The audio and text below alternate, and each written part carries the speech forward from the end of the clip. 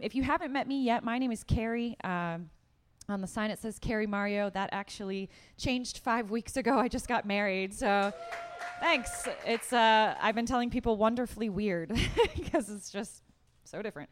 But it's great, and unfortunately my husband's not here, so that's a little bummer. But I've been in youth ministry for a little over 13 years now, and I've served a couple churches. I've taught youth ministry as a professor at the University of Valley Forge, and so our team is the ones that kind of host this and put this on for you. So if you see somebody in a Valley Forge shirt, just let them know you love them. They're working real hard today.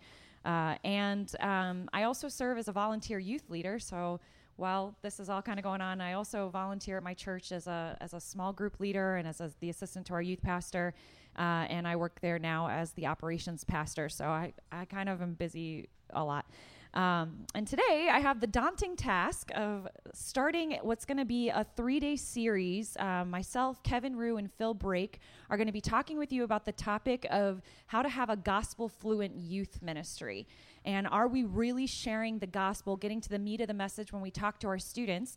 And so my job is to ask the question, are we fluent? And I feel like that can be kind of like a strange or maybe like offensive question when you're talking to leaders who are working in ministry all the time, to be like, well, are you actually fluent in the gospel? And I think a lot of you are probably like me. The instinct is to be like, well, of course I'm fluent. Like I was born saved. I've been a pastor for years. I know the gospel. Does anybody actually know the back of their hand? That's such like a weird statement. Yes, I got a yes up front. And so the impulse is to answer immediately that we know the gospel, that we're gospel fluent. But I bet for most of us, we share the gospel less than we think we do.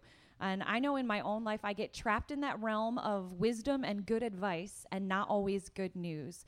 And so today we're just going to kind of unpack, and I'll just tell you up front, like, I'm there with you. I'm learning with you. And we'll kind of talk about what the gospel really looks like and how we fluently share it in different situations. And then Kevin is going to be here tomorrow, Kevin Rue, at 2 o'clock. You don't want to miss that. He's going to address, are we literate? Meaning, do we use the gospel in all of our sermons and in our one-on-one conversations with kids? And then on, I don't know what day it is, Saturday, Phil Brake will be here, and he's going to talk about, are we effective? Are we doing behavior modification, or are we really helping students be spiritually transformed? And so all of these are going to lead to gospel fluency, and we really want you to get that. So let's pause for 1 second. Let's pray, and then we're going to have a little fun before we jump into everything, because after all, we are youth leaders. So Jesus, thanks so much for this awesome group of leaders and pastors that are sitting here today. God, thanks that you've called them and you're equipping them to love a generation and to help that generation love you. And Lord, I pray just special blessing on them, that you would give them strength and energy, that God, today as we talk about your gospel and just who you are, God, that you would just be very present in our midst, and that, Lord, we would walk away with new understandings. And God, I know I'm learning a whole lot more about you over the last little bit of time than even in the first parts of my life. And so I thank you that you're the God who just continues to reveal himself to us, that, Lord, you're not far away, you're near to us. And I just pray you would be here in our midst now. We ask this in your name, Jesus. Amen. All right. So we're going to have a little fun. And I want you to either take out a notebook, your phone, whatever you want to write on. And you are going to get 2 minutes to write down your definition of the gospel, okay? So think through it. If someone came to you and they were like, I keep hearing the word gospel, what's that about? What would you say to them, okay? You get 2 minutes to give me your best definition. I'm not going to make you, read them out loud or anything. We're going to do an activity with it after. But go ahead, and I'll give you 2 minutes starting right now. And I have no music, so it's going to be awkward silence.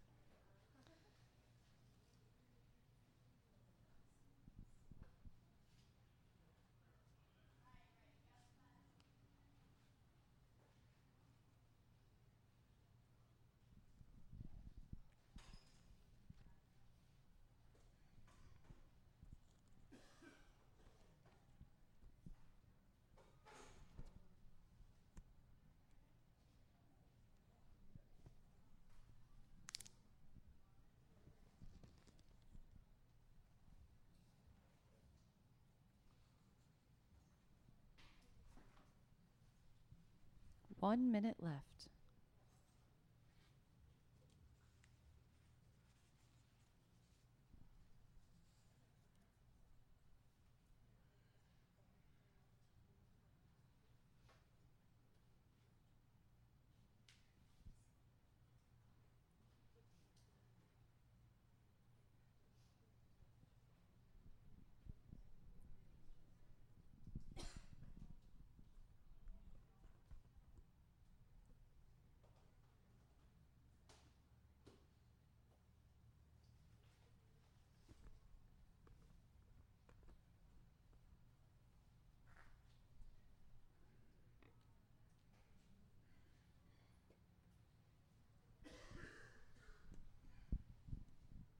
All right. Doesn't 2 minutes of silence feel like an eternity to anybody else? I'm like, oh my gosh. If you're just walking in, we're not weird. We're writing down the gospel. Okay. So, all right. So I want you to look at your definitions. And someone had me do this. One of the pastors that I work with at our church, he was like, Carrie, let's see if you really know the gospel. And I failed miserably, so don't feel bad. We're just going to learn together. But I'm going to ask if your definition included some specific things. Now, you don't need to like raise your hand. We're not trying to make anybody be like, I definitely did not have that in mind. We're just going to read through some things that like our definition of the gospel really need to include in order for it to be the gospel. And then you can kind of just measure out and see how you did. So did your definition include the following things? The brokenness of humanity, the inability to fix ourselves, the need for a substitute, one who's perfect, God's plan of redemption through the life, death, and resurrection of Jesus, salvation through the death of Jesus Christ, which brings us new identity as a child of God, and justification from our sin or rescue from our sin or spiritual death. Got to turn the page. Did it include the need for Jesus to be actively saving us, not just once, but daily from our sinful nature? So that doesn't mean like, we won't get into too much theology of like once saved, always saved or things like that. But the idea of sanctification, that God is continually working to help save you from your sinful nature. The empowerment of the Holy Spirit to live a redeemed life now. In other words, not just you're rescued from hell, but God's giving you abundant life to live freely for him. New life, not just new birth. So the idea of regeneration. Hope in Christ for all situations we face in this life. Redemption for all creation as Christ's kingdom comes to earth. So it's not just personal, right? Redemption is for all things. He's working in all of that. And then the hope of eternity with Christ and the truth of eternity with Christ or glorification. Right, so there's a lot of things, right? So probably nobody, some of you are like, I got it down to one sentence. And then this was like, oh no.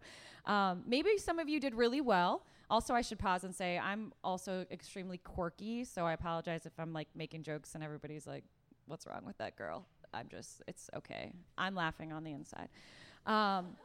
Thank you. Maybe some of you did really well and you included a lot of those things. Maybe some of you were like me and you kind of boiled it down to like, it's the good news about Jesus dying on the cross for us. Now we get to go to heaven. And you missed out on some of those other things. And I would say, no matter where you're at, it's okay, because we're going to learn a little bit more today. But here's the big truth. There's a real difference between knowing it and writing it down and knowing it and living it out, right? And the truth is that spiritual or gospel fluency, being able to really communicate the gospel clearly, begets gospel fluency. In other words, if you're gospelly fluent, if you're living it out and you're talking it through in every situation, then those around you are hearing and understanding and knowing how to talk it out. So the real question is not just are we fluent, but if I were to go to a student or a leader in your youth ministry and say, do you know the gospel? Would they know the definition of the gospel? And I think that's where we kind of lose our balance a little bit in youth ministry, is that we as the leaders maybe know the gospel, but our students don't. And so they walk out of youth ministry and it's like they don't know what they believe, they don't know why they believe it, they don't actually know the power of the gospel or the character of God, and so they fall into all these different things and they walk away. So the truth is, it starts with us, right? We need to be fluent in order to teach fluency, and we need to be fluent in everything. The gospel should inform our living, our responses, our preaching, our conversations, our self-reflection, our confession, our self-esteem, our own repentance, our forgiveness of others, our one-on-one talks with students, our mentoring, advising, discipleship, relationships, etc. Everything should be put through the lens of the gospel. And that's obviously a really tall order because none of us are perfect. But we have to remember that the gospel is continually working in our lives, right? It's not just our ticket to heaven. It's a total transformation of our lives. And sometimes we stop at, oh, I got my ticket punched and now I get eternity with God. But we miss out on the fact that God is working in our lives on a daily basis. He's helping us understand his goodness so that we can look at each situation a little bit differently. And so what does it look like? What's this mean? What even is the gospel? I want to give you a couple definitions that people that I've kind of read and looked at. Some names will sound very familiar, I'm sure, and then some scriptures, and then we're going to see how we can apply these things. So a couple different people that I've been reading that give some good gospel definitions. The first one is Tim Keller, who I'm sure a lot of you have heard of. And he says, through the person and work of Jesus Christ, God fully accomplishes salvation for us, rescuing us from judgment for sin and rescuing us into fellowship with him. And then he restores creation in which we can enjoy our new life together with him forever. Jeff Vanderstelt, he's a guy who I just recently started reading. He wrote the book Saturate, and he also wrote a book called Gospel-Fluency, which is a great book about gospel fluency. And he says the gospel is the good news of the life, death, burial, and resurrection of Jesus, who is our King. The gospel saves and brings God's rule into our lives in order to bring the good news of his power into the world. Bless you. The gospel changes us from the inside out and spreads through our lives and lips to the world by his Spirit. So the gospel is not just a changed identity, the idea of death to life. It's a changed life in its entirety. It doesn't just change who we are, but how we live. And it isn't just for eternity with God, but it's for abundant life today. And the thing is, like, we all can know this stuff, right? Like, none of this is like, oh, this is brand new information, Carrie. Thank you for enlightening my life.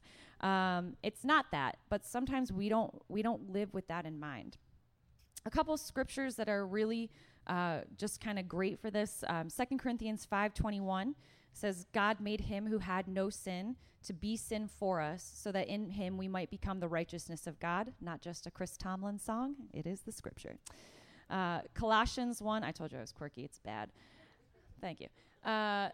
Colossians 1:13 through 15 says, for he has rescued us from the dominion of darkness and brought us into the kingdom of the Son he loves, in whom we have redemption and the forgiveness of our sins. And then Ephesians 2, bless you, you're okay. Ephesians 2, 1 through 10 says, as for you, you were dead in your transgressions and sins, in which you used to live when you followed the ways of this world and the ruler of the kingdom of air, the spirit who is now at work in those who are disobedient. And all of us lived among them at one time, gratifying the cravings of the sinful nature and following its desires and thoughts. Like the rest, we were by nature objects of wrath. But because of his great love for us, God, who is rich in mercy, made us alive with Christ, even when we were dead in transgressions. It is by grace you have been saved.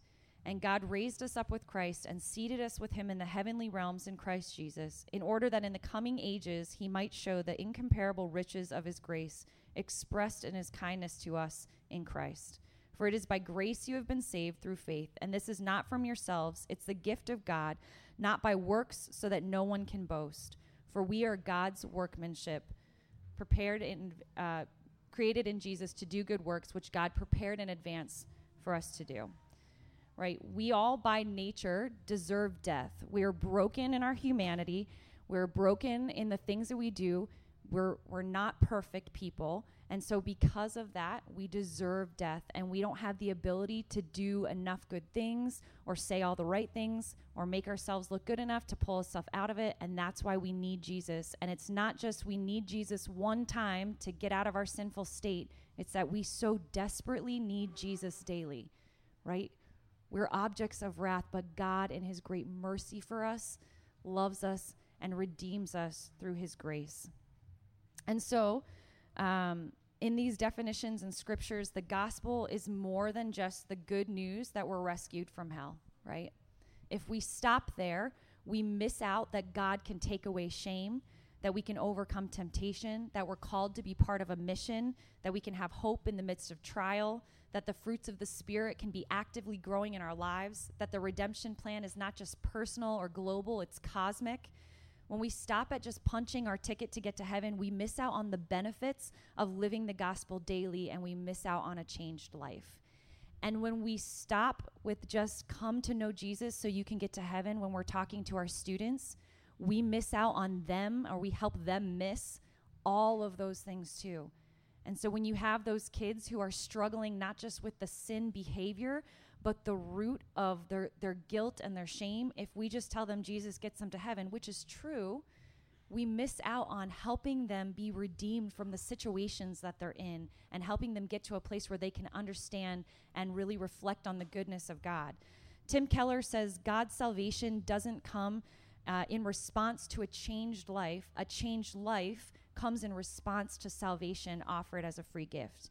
When we think the gospel has anything to do with us, when we tell our kids to do better or be better or just stop doing that sin, and we think that the gospel itself has anything to do with us other than our faith in the work of Jesus Christ, we miss out on the beauty of the gospel.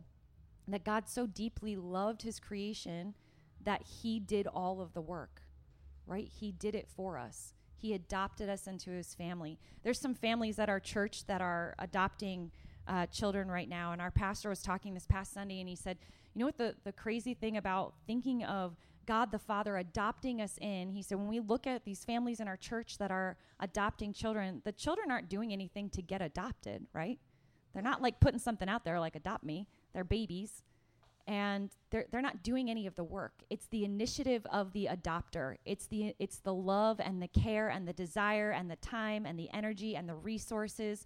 It all comes from the top down to bring that person into their family and to love them. And that's how God adopts us into. And when we tell our kids that they need to do something or be better instead of rest in who Jesus is, then we miss out on the beauty that God did all of it for us through Christ Jesus. Tim Keller says, the gospel is this, that we are more sinful and flawed in ourselves than we ever dared believe, yet at the very same time, we are more loved and accepted in Jesus Christ than we ever dared hope. And so as we meet with students and preach and teach and live our lives, we need to reflect those principles. We need to live with the mindset that we are deeply loved and valued and children of God, not because we're the next greatest thing since sliced bread, but because Jesus just loves us. We need to live mindful of the grace we've received, remembering that we're not in control, but we follow a God who is. We need to point students to Jesus and the gospel message, that their life is changed through the power of Christ, rather than telling them just to knock off a certain behavior.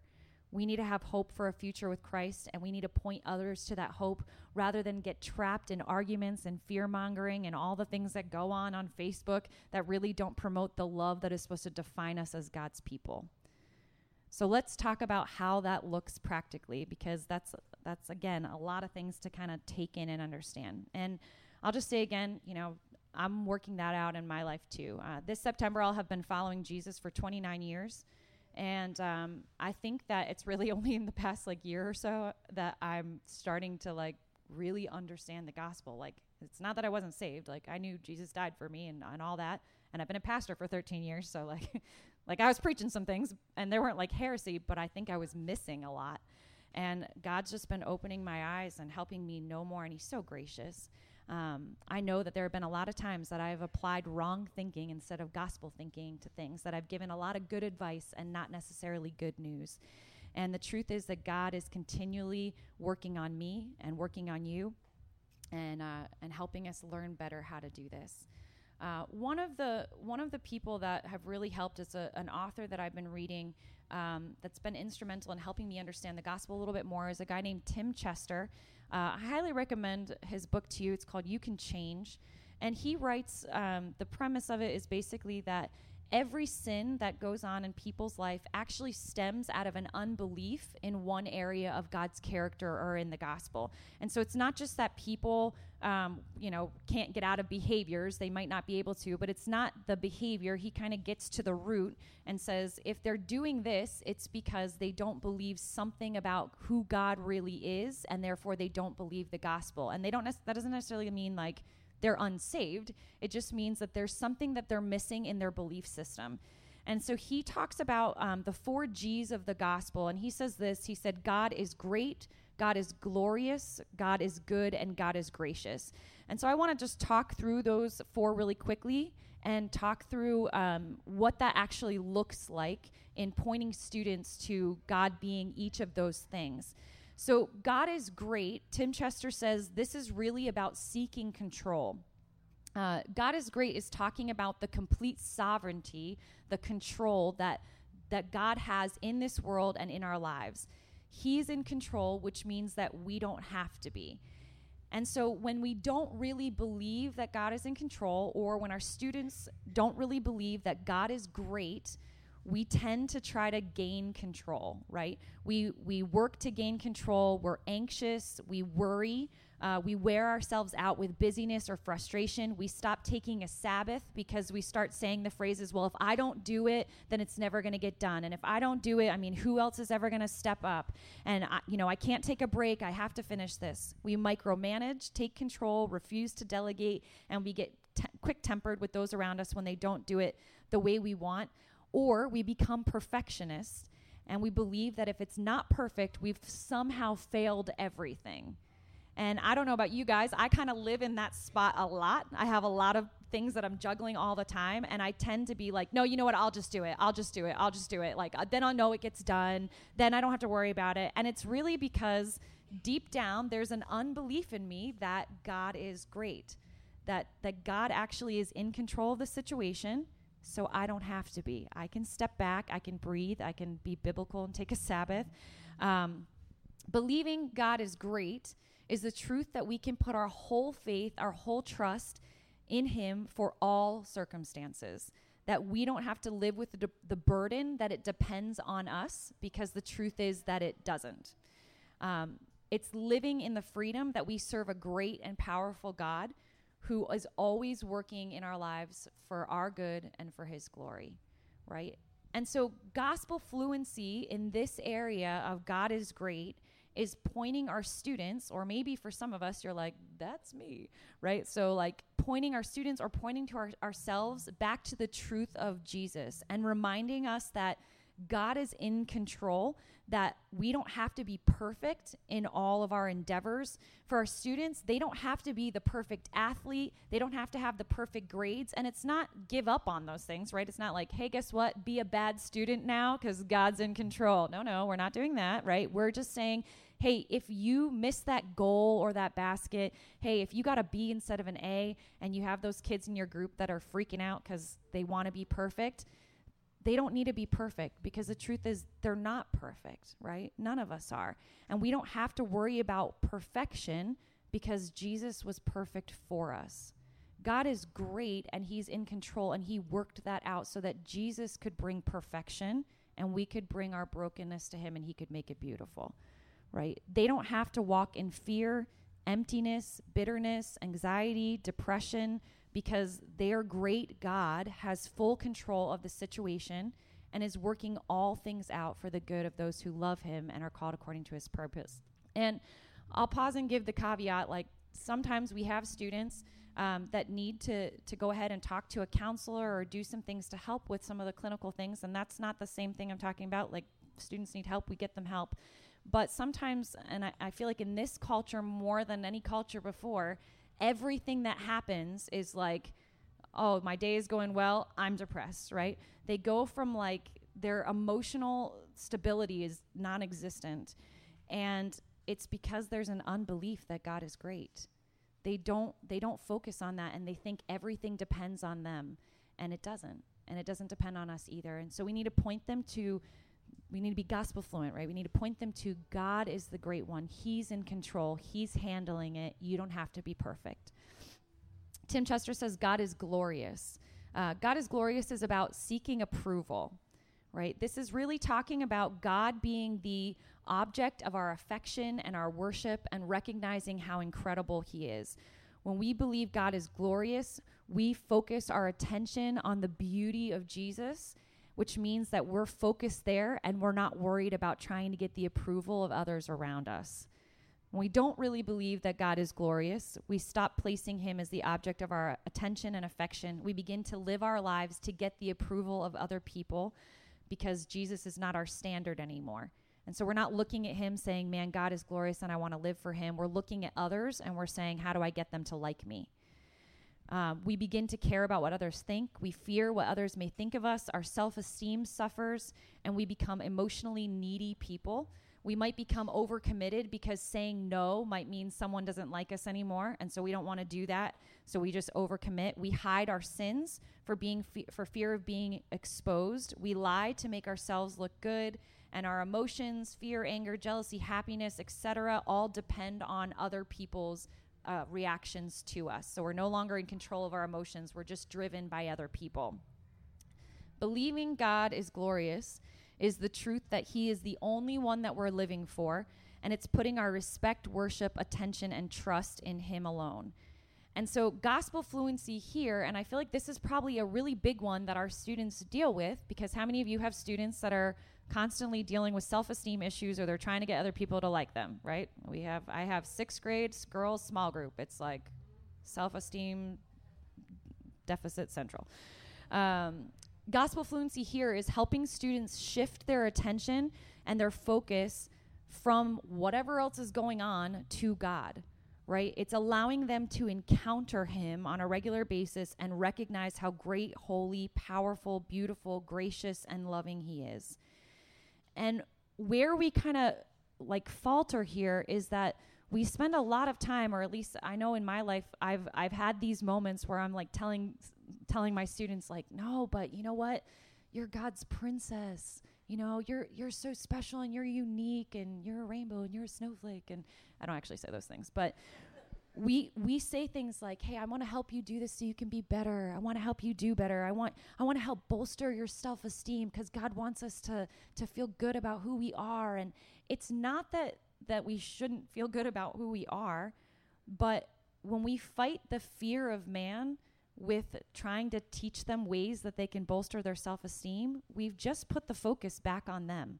And then when they fail at it again, they just go deeper in that self-esteem deficit. And so we don't fight the fear of man with the fear of man. We fight the fear of man with the fear of God. We refocus their attention. The fear of God is liberating because we can serve him out of the truth that he loved us first. We didn't have to do anything to gain his approval or his affections or anything. He created us, and so he loves us, and so he pursues us, and he rescues us. And he is constantly working in us. He doesn't leave us. He doesn't forsake us. He doesn't forget about us. We don't have to do anything for that. He loved us first. And when we help students shift their focus away from, here's how you can feel better about your life, to, did you know that there's a God who did all this for you? And not, there's a God who did this for you because you're so great and he loves you. There's a God who did this for you that even though we're messed up, he loves you. He came to you in your imperfection and he loves you. All the things you're doing to try to win approval, you're going to have to keep doing to win approval from people. But did you know with God, you don't have to do anything. You just put your trust in him and he loves you and accepts you exactly where you are. We refocus their attention on the gloriousness of our God, of our King. And so God is great. He's in control. God is glorious. He approves of us because of Jesus. The third thing that Tim Chester says is that God is good. And this one's really about seeking comfort. God is good is really about how God is the only one who can really satisfy us, right? Which means that we don't have to look other places to find satisfaction or fulfillment or pleasure or joy or our identity. All of those things are wrapped up in the fact that God is good. He's the only truly good thing. And so when we don't really believe that God is good, we look to other things to satisfy us. And excuse me, what really happens here is it's not just looking to things that could be bad for us, like addictive things, But Satan uses this one, I think, probably more than anything else, because he takes things that are initially like okay things, that it could be good things, right? And he turns them into God things in our minds. He tricks us into believing that we need those things that could be good in order to really be satisfied. And so what happens is we fall into being idolaters. We place things in a position that says, I can only get satisfaction here. Lost my place.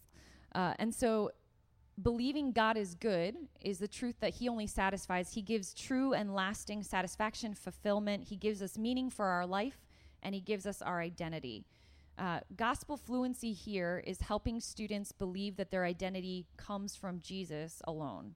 Tim Keller says the Bible says our real problem is that every one of us is building our identity on something besides Jesus. The real problem is that every one of us is building our identity on something besides Jesus. Gospel fluency is helping your students realize that they need Jesus. They don't need to go out and find the next best thing. They don't need to use substances, food, drink, exercise, sleep, sex, relationships, etc. to feel fulfilled in life, because true and lasting fulfillment comes from Jesus. And so notice not all of those things are bad, right? Like we want our kids to exercise. We want our kids to sleep, especially at creation. Amen. Right? I'm here with college students, and it was like 1:00 before I was like, I need to go to the shower house. You all need to go to bed. Like it's 1 a.m., but that's what we do. And so we want them to have sleep, right? We want them to eat food. We want them to, be in relationship with other people, but not like that, but you know what I'm saying? But sometimes those things get turned to God things, right? We put those at places, or students put those at places that it's like, man, if I don't have this, I'm not fulfilled. But God is good means that they look to Jesus and say, hey, all of my satisfaction, identity comes from here, and I don't need to go chasing after all these things. And notice that when we're talking about helping students understand this, we're not going to the behavior itself, right? We're not saying to students, hey, you know what? You really should knock off that relationship because it's not good for you. Hey, you know what? Like, I know that you really love that substance, but it's not the behavior. We're not going for the behavior. We're going for the root. Why do they really believe they need that thing? It's because somewhere they don't believe that God is good enough to fulfill them. When we address that, when we help them understand why God is good enough to fulfill them, that helps them get out of the behavior. If we only go after the behavior, then they'll find a different way to do it that you can't find out about, right? Like teenagers are smart and tricky, right? So we need to get away from just going for behavior modification, and we need to get to a place where we're helping them identify, okay, why do I actually believe that? Why is it that I don't believe that God is good? If I really believe God is good, how would that change or shape my life? How would I live differently if God was the one who satisfied me? When we ask our students those types of questions and we dig down deep with them, it changes what the actual issue is, which is their belief system, not their behavioral system. And Phil Brake is going to talk a lot more about that specifically on Saturday, so I would strongly encourage you come back for that. We need to help our students step out of the idolatry thing and believe that God really is good. And I think for all of us, checking our own hearts and lives and going, okay, why did I decide to follow Jesus? And how has God been good in my life? It's not just that he's I don't know what I was going to say there, so I'm going to stop. But it's not, I think we need to help students see that story in our lives. Right? Like we need to help them understand why God is so good. And if we don't know that for ourselves, that's an issue that we need to deal with and we need to figure out because that can be kind of scary. And I know I've had to go back and evaluate that in my own life too. Like, well, why did I start following God? And why is he good? And why can I trust him in all these things? And when we have that and we can share those stories with students rather than just, hey, listen, if you do this behavior, this is going to be the consequence. Students don't care about the consequence, but get to the root and help them understand what they believe. So God is great. God is glorious. God is good. The fourth thing is that God is gracious. God is gracious. And Tim Chester says this is really about seeking power. So God is gracious is understanding that understanding the graciousness of God and what he's done for us is what makes us valuable and worthy, which means that we don't have to prove ourselves. And when we don't believe that God is gracious, we end up taking on responsibilities and burdens in order to gain influence. Our goal becomes trying to prove to others that we have it all together. It's like the church thing of like you're kind of dying inside and people are like, oh, how are you? And you're like, I'm good. I'm real good. It's been nice talking to you. And you don't really get to the root of what's going on, right? We want people to think we're okay. We avoid instances where we may face humiliation of any kind, even a little bit. We believe that our standing with God depends on us and our actions, i.e., if we let him down, our prayer goes unanswered. And then we begin to treat others. It actually breeds us to treat others the same way. So when someone lets us down, we don't meet it with grace like God does. We meet it with a cold shoulder or disappointment or a harsh word. And so it changes our behavior when we don't believe that God is gracious. Believing God is gracious is the truth that God justifies us and gives us value through the finished work of Jesus Christ. It's not because we're awesome or we deserve it, but because God gives us what we don't deserve.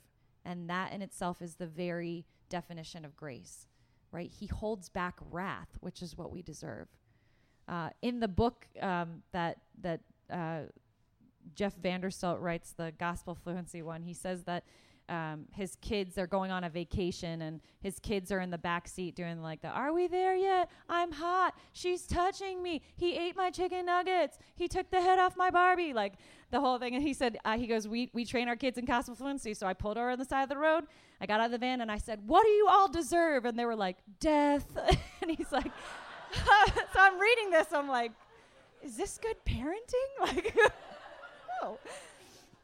And so, but that's the truth, right? Man, that actually is what we deserve. We deserve death, and yet God gives us grace. He doesn't meet our imperfection with like a strong hand. He meets us with acceptance and love. It doesn't mean that we avoid the consequence of sin, but it does mean that he constantly is working to help redirect us. Gospel fluency in this area is reminding students that what Jesus did for them, right? It's reminding them that when we were at our worst, when we had broken souls and bad attitudes, when we were very enemies of God, it was then that he chose to send Jesus and die for us, right? It wasn't when we were good enough. It wasn't we proved ourselves to God and so he showed up on the scene. It was when we were messed up and couldn't get out of our mess that Jesus came. Our value doesn't come from our performance, our skills, our personalities. It's because of Christ and Christ alone. And if we don't help our students see that, then they're constantly working not just for the approval of others, but because they feel like they need to earn love. And for a lot of them, they're coming out of homes where that's true, right? I got to do this so dad's not mad. I need to do this so mom thinks I'm great. And we don't want them to have the same picture of God. We want them to understand that God is gracious, that their value doesn't come from the things that they do, but because of Jesus and the free gift that he gave. They don't have to strive for power or influence. They don't have to prove themselves to anyone. They don't have to base their worth on their actions or abilities because Jesus has done it all for them. And he allowed his righteousness to become ours. So we have total freedom in the graciousness of God. All right. So that's a lot of things, right?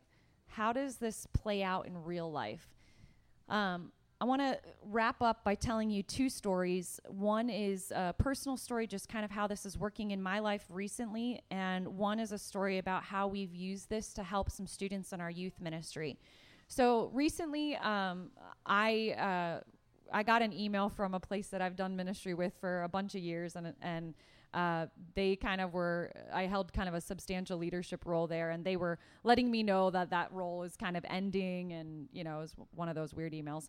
And essentially the timeline that they gave me to end some of the things we were doing overlapped with some volunteer work I was doing for them. And it was kind of one of those awkward emails of, you know, I had to respond back like, hey, did you forget I'm working for you? Like, wow, you're telling me to stop this?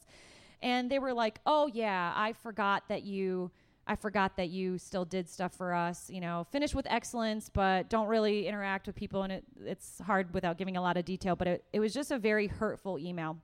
And so my thoughts, if I'm being truthful, and if you've been in ministry for, more than 10 minutes, you've probably been hurt in ministry.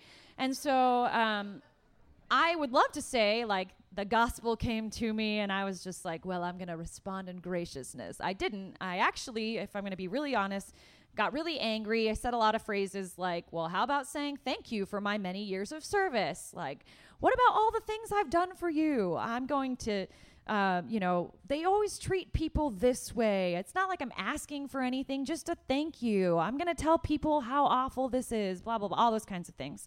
And I was expressing my frustration to my husband, and he began to ask me questions regarding why I felt this way, and aren't spouses great for reminding you how you don't look like Jesus?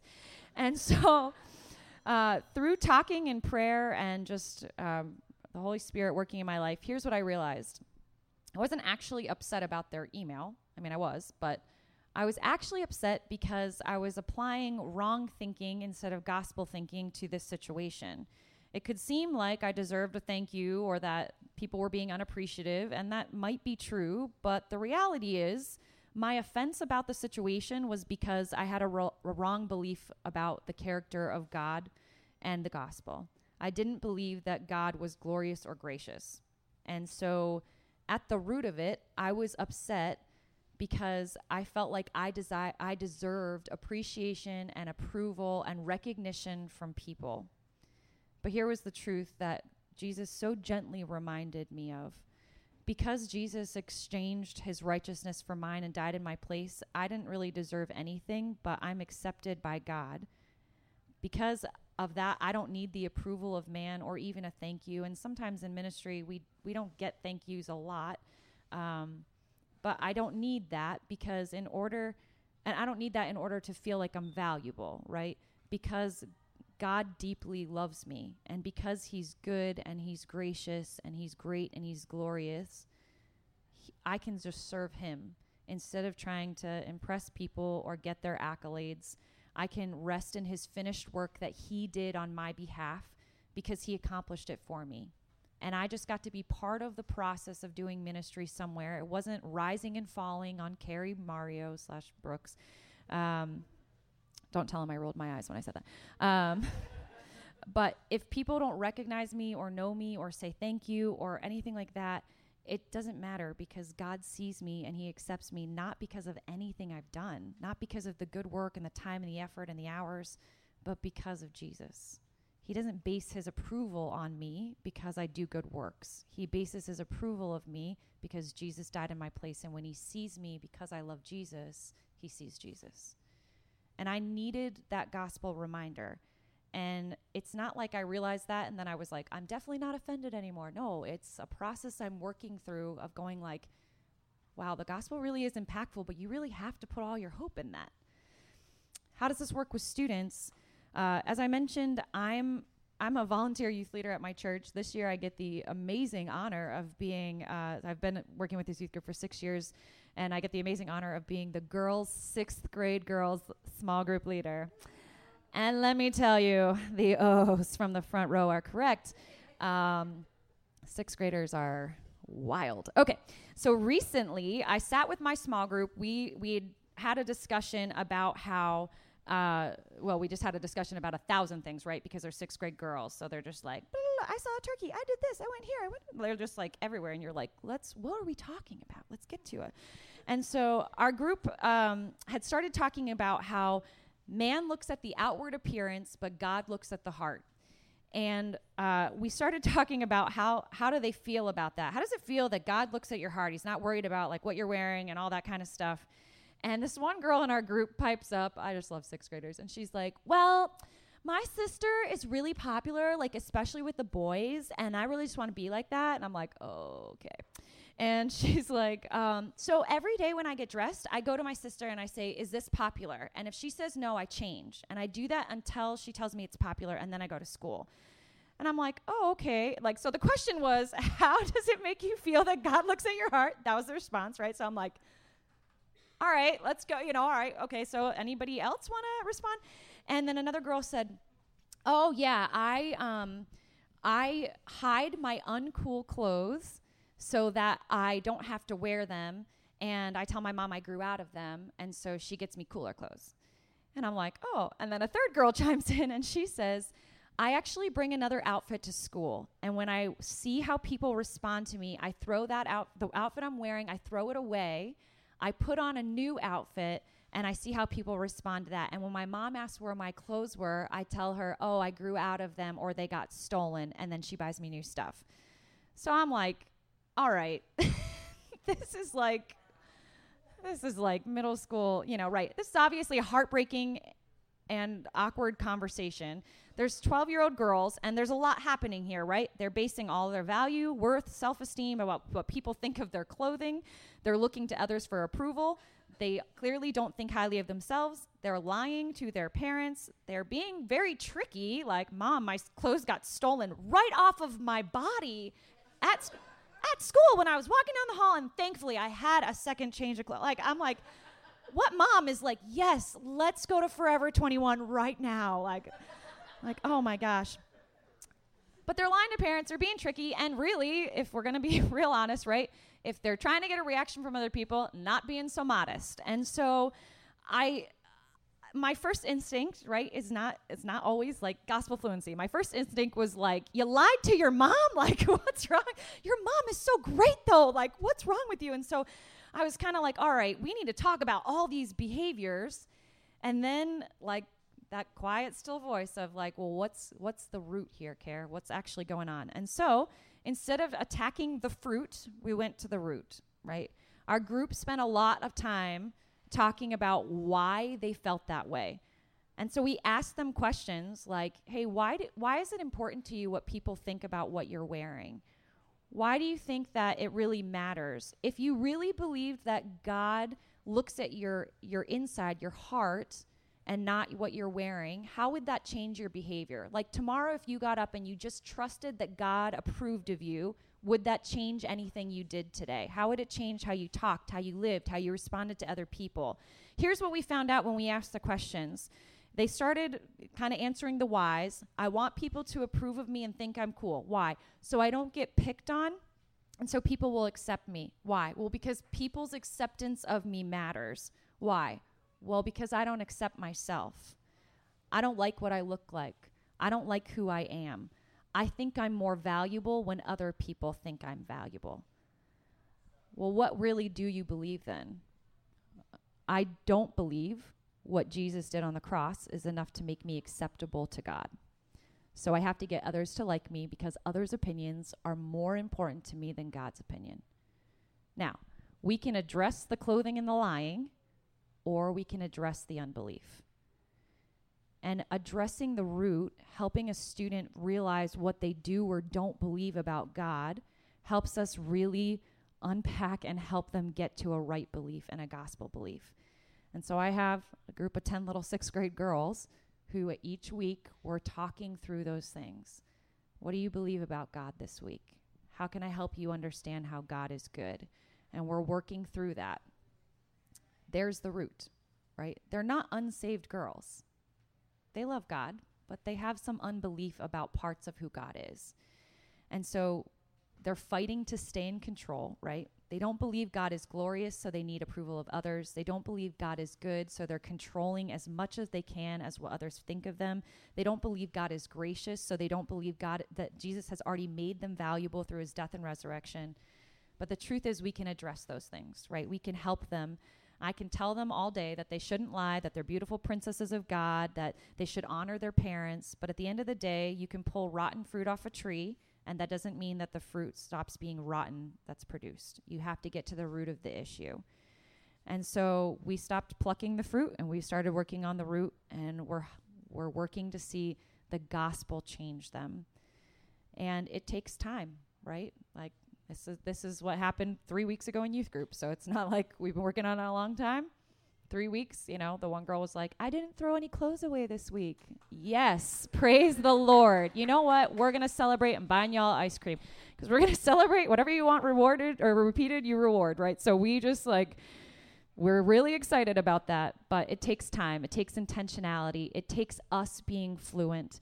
It takes us taking a minute to not just jump on a behavior or think something in our own heads, but to ask ourselves why and get down to the root issue and believing it in our own lives is going to help us be better. And we're all working on it together. So we really want you guys to get that this week. And like I said, Kevin will be here tomorrow. Phil will be here on Saturday. Over on this table, either in a bag or there's a stack of these if you don't want to take a bag, there's these little half sheets. These are all podcasts, sermons, books, resources, things that are really great with gospel fluency that Phil, Kevin, and I put together. Books that we're reading that are just like blowing our minds about how we handle things in youth ministry. And they're really great things. People like Jeff Vanderstelt, David Hertwick, Matt Chandler, Tim Chester, Greg Gilbert, Doug Fields, Duffy Robbins. They're great, great resources. I just encourage you, grab that. If there's not any more over there, come see me. I will email it to you.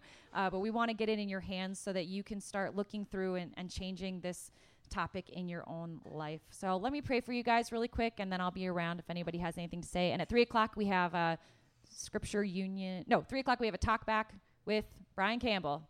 So you want to stay around for that. All right, let's pray.